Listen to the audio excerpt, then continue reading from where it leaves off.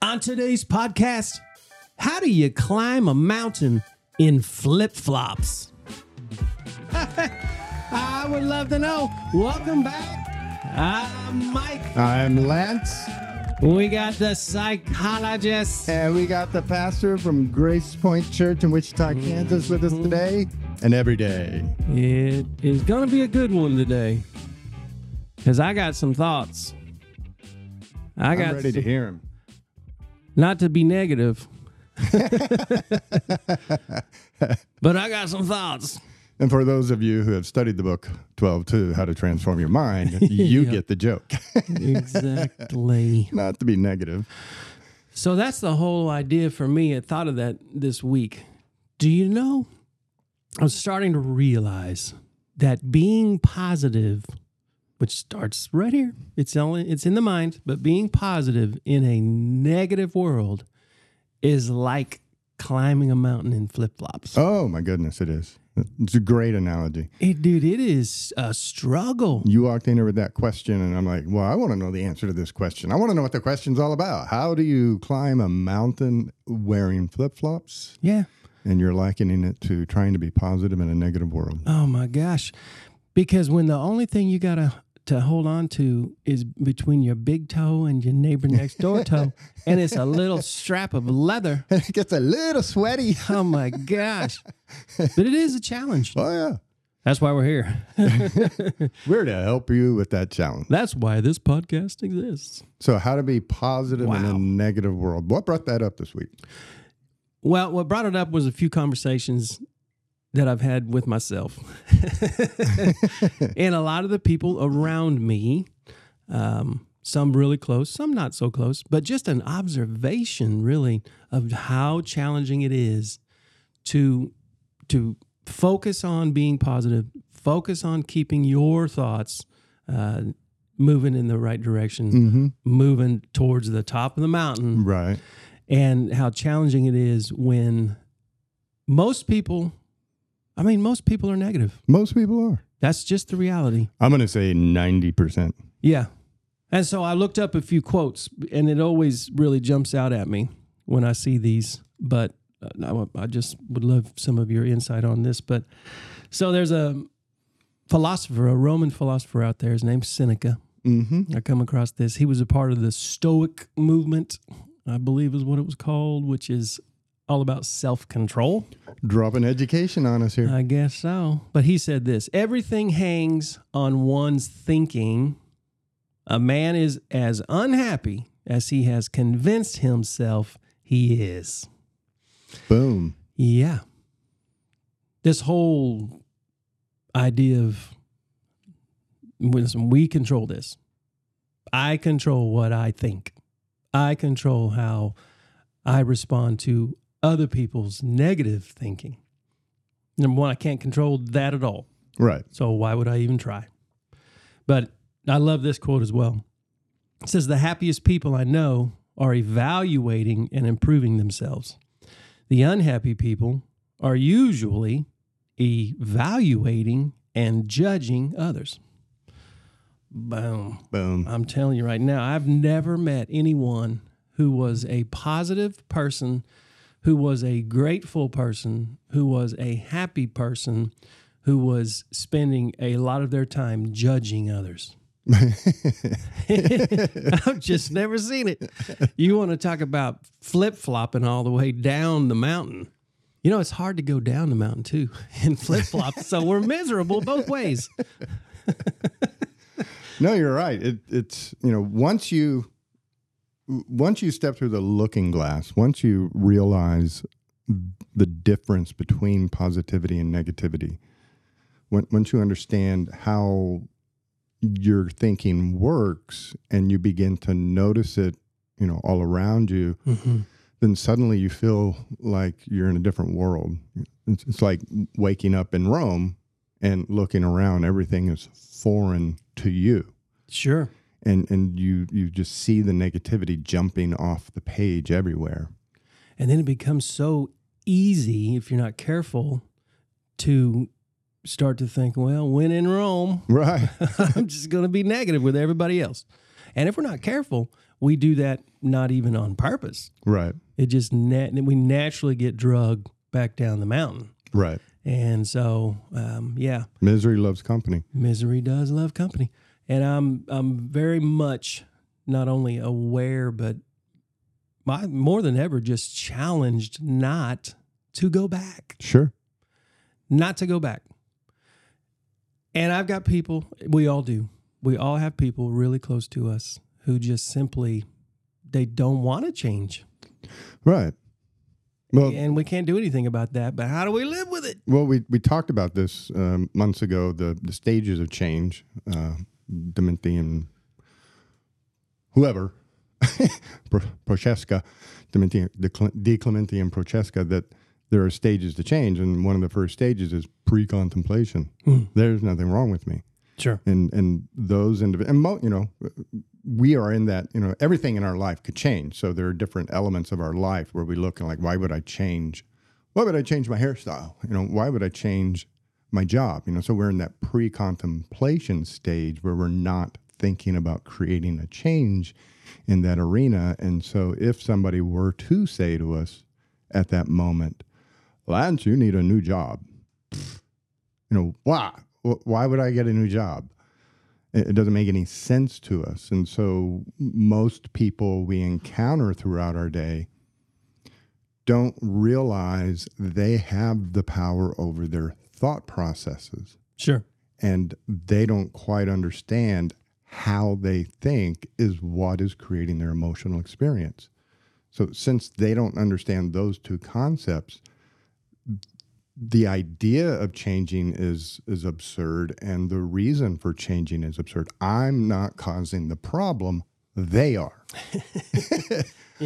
Yeah, that's it. I'm miserable because of what they're doing. That's it. And at that point, not recognizing that their actual misery or frustration is being caused by how they perceive and view the world, then it doesn't make any sense to try to consider making a change, because essentially what you're saying to somebody in that moment is, it's all your fault. There's nothing wrong with everybody else. You're the one making a big deal out of nothing.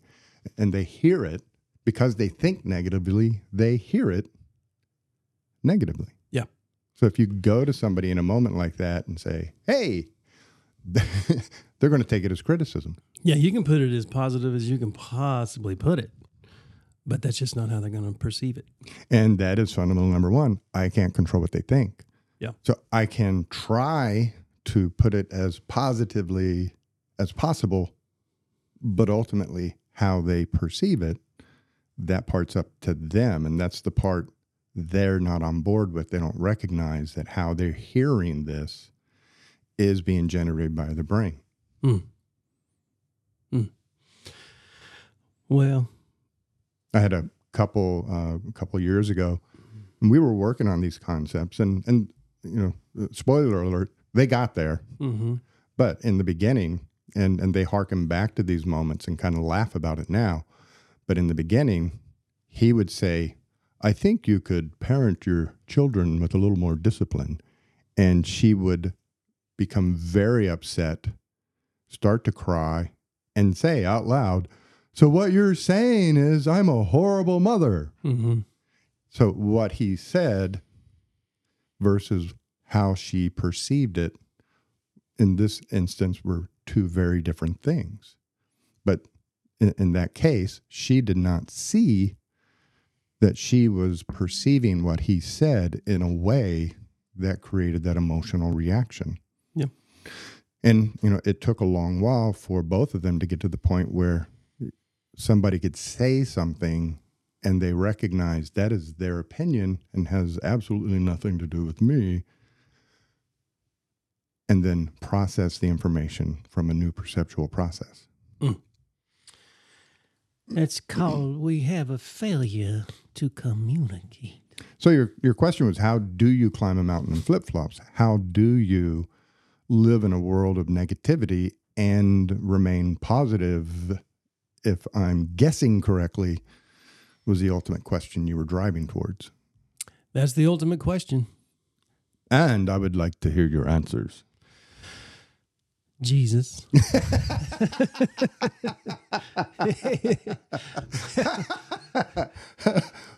What's serious? What's furry and has nuts? Jesus. Jesus. Whatever the question is, the answer is always Jesus. There's just something about that name. Creflo Dollar said he shouted out in the audience one day a question, and some guy sat up and went, Jesus. Yeah, and you're right. He was laughing because the guy had been asleep the whole time. And he woke up hearing a question being fired out, and he just, said, you're right. Yeah. You're right. Whatever it is, the answer is Jesus. That's right. Well, so... And in part, it is Jesus.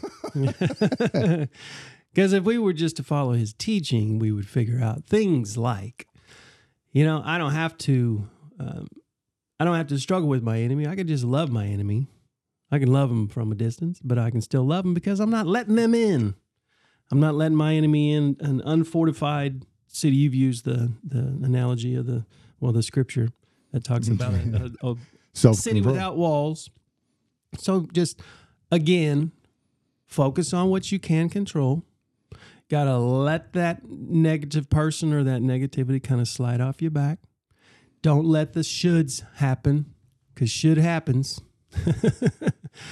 And then just really focus on continuing to climb up the mountain. Put some hiking boots on. Now, a year ago, you were in kindergarten.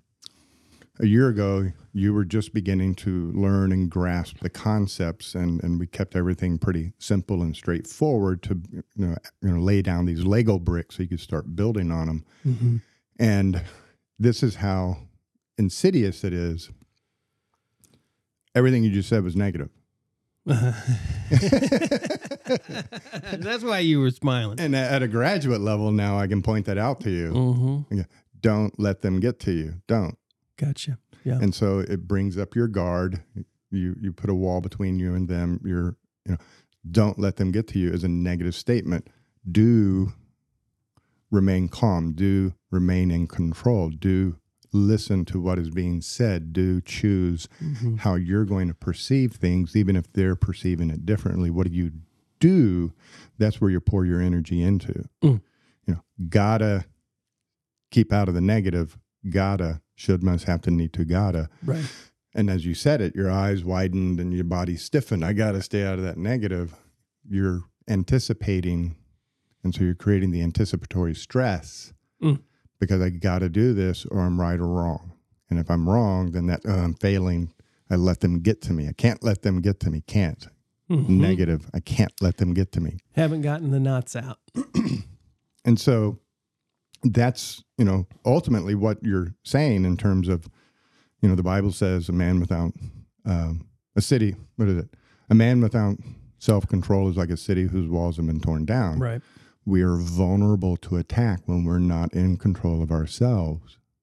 And so that self-control is that constant, Paul said, take captive every thought. And so there were 3 or 4 thoughts there right in a row, bam, bam, bam, that if you take them captive, you can reframe them from a negative mindset to a positive mindset, giving you more control over those dynamics in a relationship. Gotcha. Well, I want to. That's the ultimate question. What do you want? I want to put some hiking boots on and head up the mountain. And that's, you said Jesus, but Martha Mary is a great parable, now that I fully understand the parable, but he is juxtaposing 2 ways of thinking and showing us, if you think in terms of needs and have-tos and shoulds, you will be like Martha, creating your own stress. Mary, and there's a 2-parter to it, and I don't think people ever really catch that second part, which is just phenomenal to think about. Mary has chosen what is better. Yes. So we need to set the table. Mary chose what is better. I could set the table, or I could sit down and listen to Jesus. She had a choice. She chose what is better. Yeah. That is a preference for Mary. Yep. Mary, oh, there's Jesus. I could go fix him dinner, or I could sit down and talk to him. Why think I'll sit down and talk to him? She chose what is better. So there's two ways of thinking. She chose what is better based on what she wanted. Boom. Yeah. But the next sentence is earth-shattering. The next sentence should make your toes curl. In flip-flops. In flip-flops, the toes should relax. The next sandals. She chose what is better, and that will not be taken from her. Mm. Oof. And if you really stop and think about it being said, when Mary chose what was better, she made a choice based on her preferences in that moment, and God himself will not undo what she just chose. Mm. And you on that, have power. Yep. They say the power that raised Jesus from the dead lives inside of you. Here's an example of Jesus turning power over to Mary. Mm-hmm. You choose. What do you want? Yep. You know, if you say to this mountain move, the mountain will move. If you have the faith of a mustard seed, if you believe, what do you want? Ask and you shall receive. Seek and you shall find. Knock and the door shall be opened. What do you want? And here Jesus is telling us, when you choose what you want, yeah, I'm not going to undo that. Yeah, I believe I'm developing an understanding of that scripture about, say to this mountain, move. Mm-hmm. Well, I think it's about perspective. And I think that from God's perspective, that mountain is even smaller than a molehill. Sure. And so when you desire to have God's perspective, then all of a sudden that mountain becomes a molehill, super easy to move. As a matter of fact, you can just kick it over. And so, choose what is better.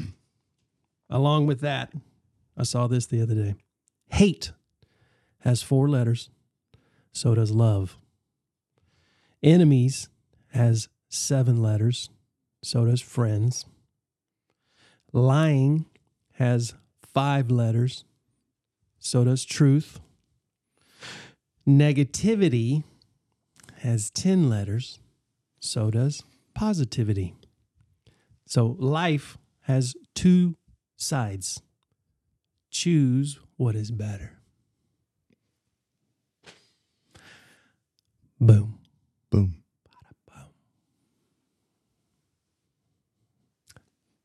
The sad thing for me,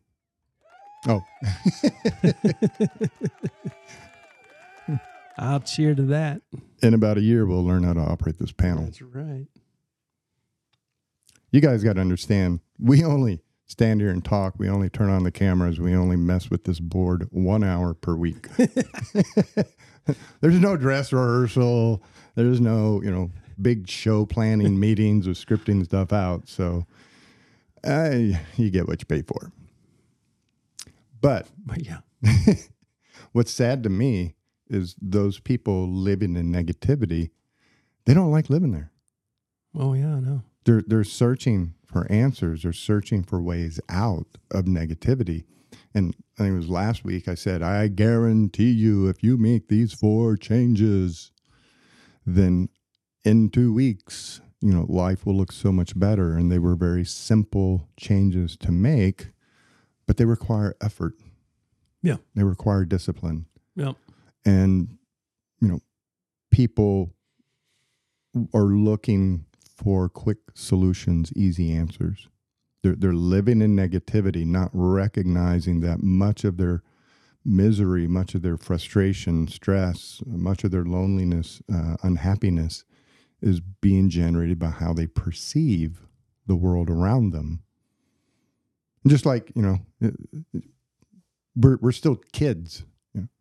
Your children standing there in the middle of 1,000 toys and they scream, there's nothing to do. Mm-hmm. And you're like, I've got thousands of toys. There's a beautiful day outside. There's sticks. There's mud. And they're saying there's nothing to do. From their perspective, there's nothing to do. And so because they say it and think it, they are miserable. Sure. as opposed to changing their perspective and saying, there's much that can be done here. What would be better? What might be enjoyable? What might help me pass the time? What can I find that might be entertaining? How do I, they don't think that way. They think the negative way. It's like finding islands of despair in an ocean of joy. Some people just have that knack and they don't even want to do it. And yet it's a habitual default. And we can all be renewed. That's that lack of recognition that I'm generating the majority of this misery. And to that end, where everybody seems to run to first is antidepressants. And, the question for me as a psychologist over the years has been, how do I bring the most effective care and help to clients, to patients? And, in the beginning, coming right out of graduate school, I believed that a multi-level approach was, the best. That's, stop drinking, get in therapy, start working out your issues, and get on a medication. Let's hit this from all angles. And, hopefully the medications can be temporary. But even at that time, I was seeing people's perspective regarding medication. I had this one gentleman, right out of the gate in my career who came into therapy because his mother had said, I don't want to see you on medications. And so to honor her, he came to therapy. And I quickly began to figure out that he was in therapy so he could say he did therapy. So then I would give him permission to go over to the doctor and try medication. And then he could tell his mother the psychologist recommended it. Gotcha. and he kind of kept circling the drain and kind of hounding me about it till finally I said, look, if you want to give him a try, I'm not against, trying something. But what I want you to recognize is it's not a silver bullet. It's not a quick fix. And there's a real risk it becomes a crutch. And he's like, oh, no, I understand. I get it. And then I didn't see him. It's like, okay, we're going to close the case. 6 months later, he had gone to the physician, had that appointment, and then stopped coming to therapy. 6 months later, he calls and sets an appointment, comes back in and says, you were right. It became my crutch. And even though I was taking the antidepressant,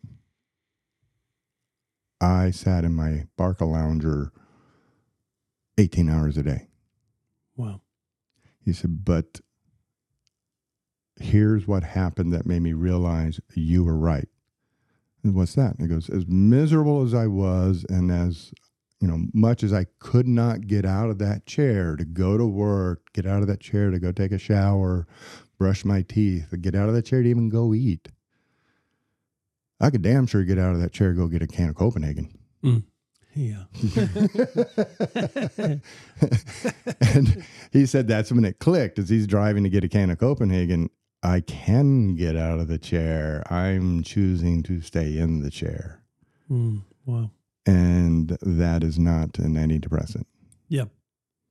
And so since then, part of my, practice, part of my work, my research, studying, continuing education is looking at the studies on, antidepressants. And you have the commercials and they say, hey, FDA's approved this. It seems to work better than placebo.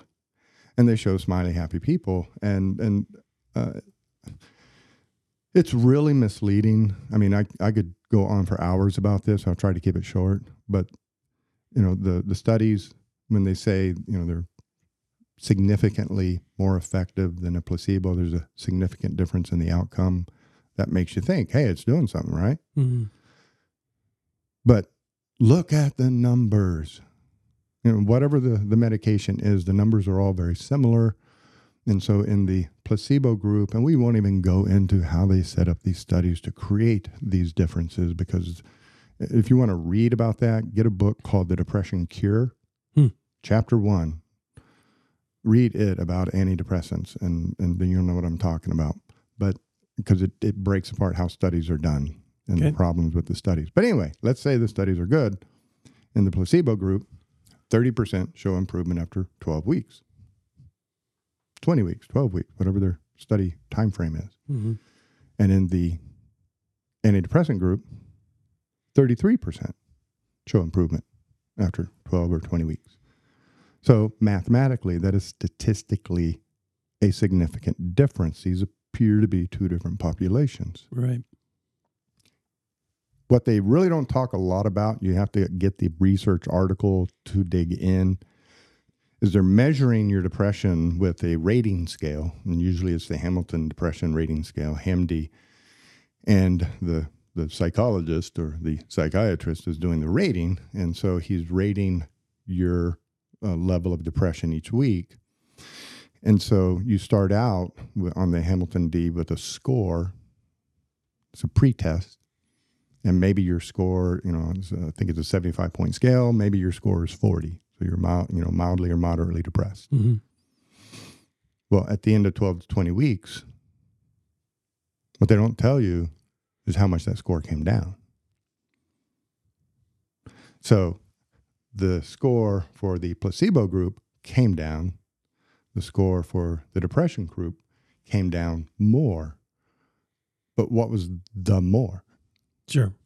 And so, whereas they may be statistically significantly different, suggesting there isn't a drug effect that's moving in the correct direction, how much did it move?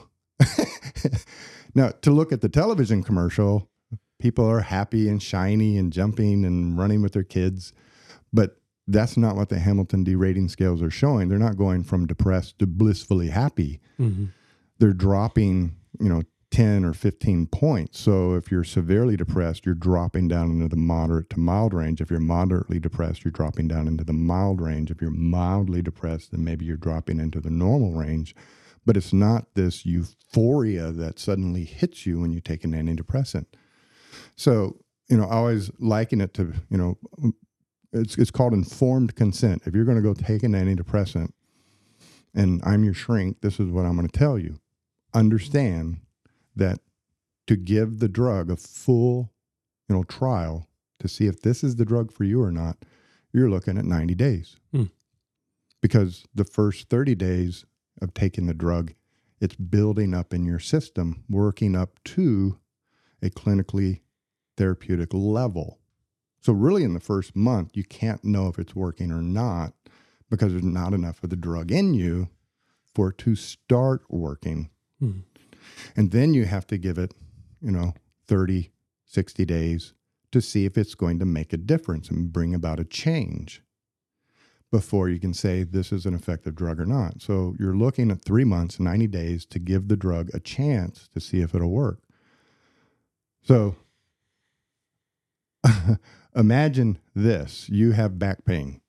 Yep. And I say to you, I have a surgery that could help with that. It's helped 33% of the people I've used it on. It didn't help 67%. And for those 33% that it did help, after 90 days, their pain level increased by 10%. Or I'm sorry, their pain level decreased by 10 to 20%. You want to do that? Probably not. And that's what's happening with antidepressants is the reality is, and I get it. They're marketing things and something's better than nothing, and you want to help. And if somebody's going to, any port in a storm, I'm not against antidepressants to help people start their journey in a different direction. But there's a study that came out recently, and it was on CNN's website, where they compared three, and it's a meta-analysis. And what a meta-analysis is they look at many studies that have been done. So if I do research on a subject, that's my findings. If you do research on a subject a year later, those are your findings. A meta-analysis would take both our studies, pull them together, and look at the aggregate data and the aggregate outcomes of all the studies. And so this meta-analysis compared therapy to medications alone, to therapy and medications alone. Mm-hmm. And the conventional wisdom has always been the best approach is therapy and medication.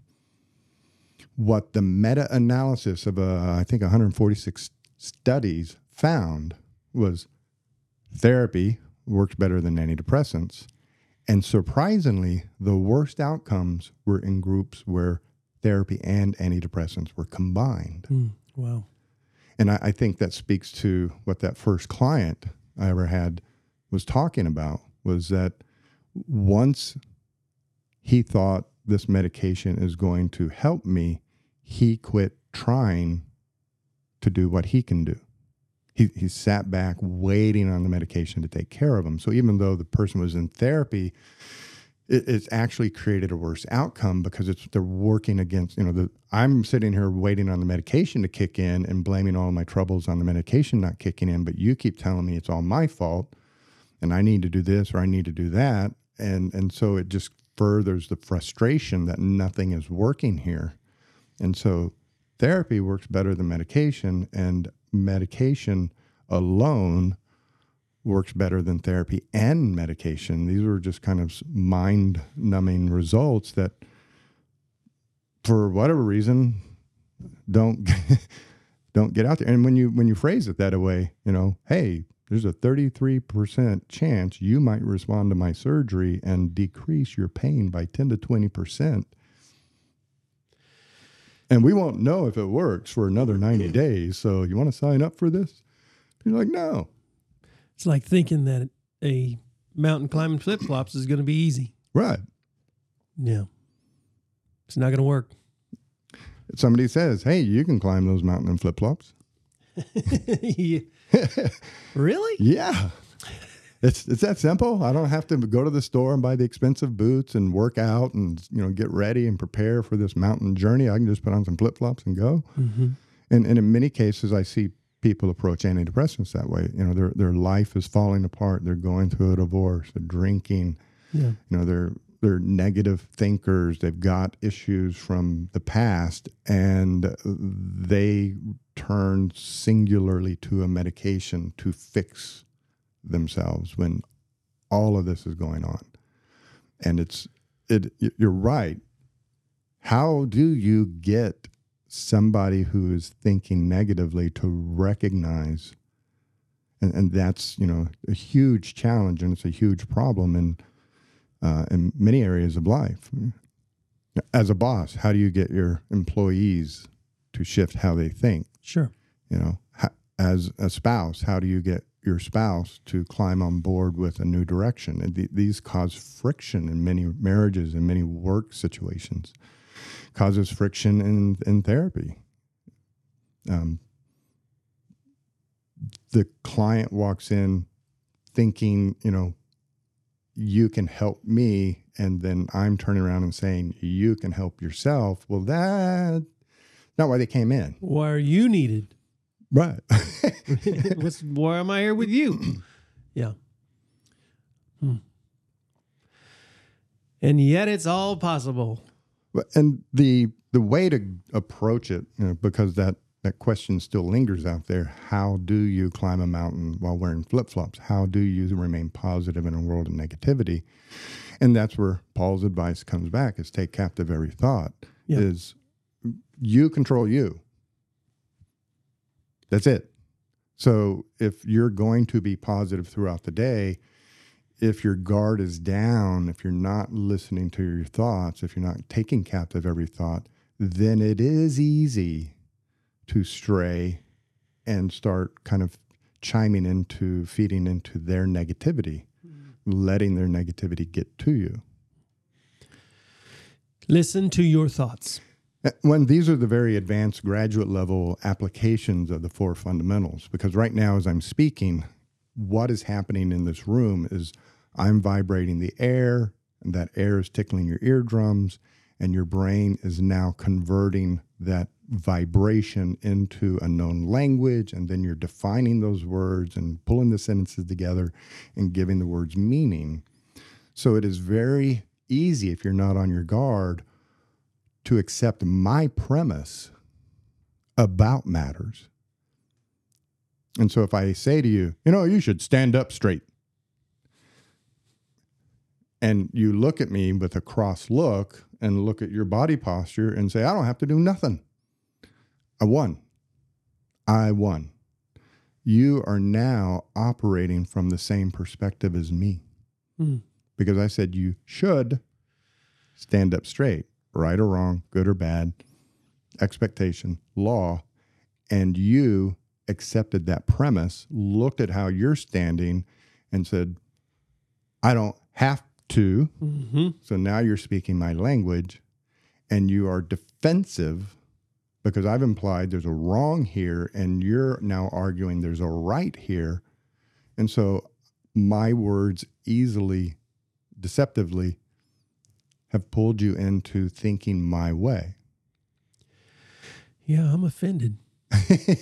That's why we live such offended lives. So it's really hard when, this is a simple example, but it's really hard when somebody's you should stand up straight, Mm-hmm. for you to think, wow, they have a lot of rules going on over there about life. And they're so rule bound, they're concerned about my posture. I'm actually pretty comfortable standing like this. And hey, I appreciate the concern. Yeah. Yeah. I'm actually pretty comfortable. Thank you, though. Thank you for thinking about me. It's awful kind of you. It's hard to stay over here. Yeah. Which, this is, full circle. When I was a kid, you've heard this phrase a million times. My mama used to say, if you ain't got nothing to say, don't say nothing at all. Sure. So when somebody's being negative,